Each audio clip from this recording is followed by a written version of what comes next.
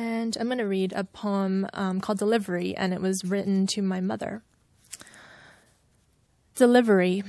We become ourselves in the way of the rain returning to rain. Some days I think I never left her body. We are the sandstorm and its desert. We leave each other like the songs of birds and whales, leaving the mouths of birds and whales. The act is like separating God from life and art from the canvas after the paint has dried.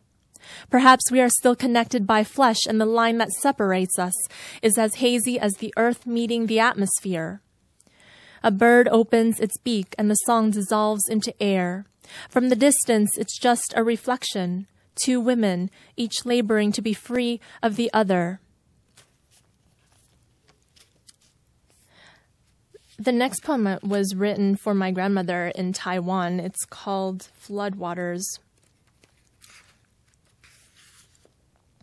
The fog will not lift from the city, from the damp air.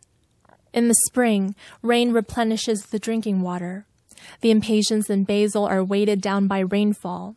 We can only take so much, and the rest is heavy.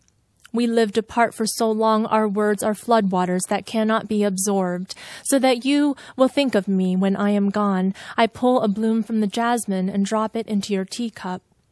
A typhoon is coming that will skim the coast and head for mainland. Years ago, there were photographs that could not be saved. You kept what you could of the remains. Now that I finally returned, I cannot bear the mosquitoes, the clotheslines, the boiled water. Even the frogs sing in another language.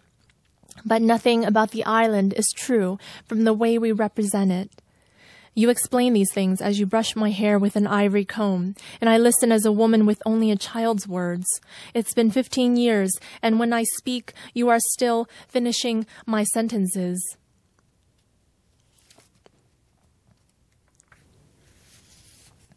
Imagined hours.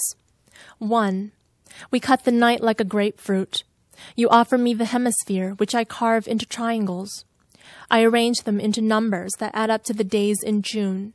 19. June with her voice filling the garden with lush greens. We speak vows to one another. You trace the outline of my windpipe until I cannot speak. There is just air between us, our ribs rising and falling. 2. I dream in the lake house shadows that we sleep in musty blankets and bathe in well water until our skin smells of sulfur. We cannot drink the water because it is bitter.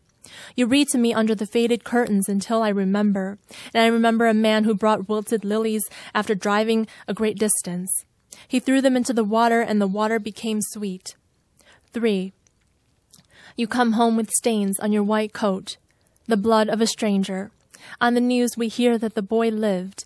They found marl in the soil at the site of the accident. Your fingers press against the vertebrae of my spine until we sleep. Our sleep is a detour through corridors where children are passing. A girl loses clumps of her golden hair.